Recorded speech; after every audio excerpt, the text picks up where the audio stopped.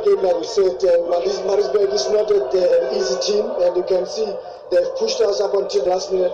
But that must go to the guys. But I'm happy. Cup games are like this normally, so we can win them ugly as long as we are through the next round. But what a game that Maritzburg gave us. Coach Harris Tchilimbou has got a good team, and they pushed us to the limit. But I'm happy with the results. They fought, they stuck in there, but once again, we considered a soft goal again. But we should have scored more. And we told them that when we take shots, let's follow it up. And even that shot was not that strong, but because there was a follow-up, we managed to score it. The last one was a little bit tense, but we thank God we are through. And I think we stuck to our tactics very well. And we knew that today we had to change a little bit.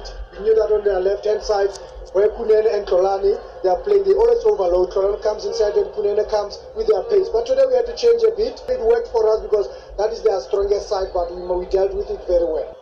We gave a ball away cheaply. Many errors tonight, and they deserve to go through.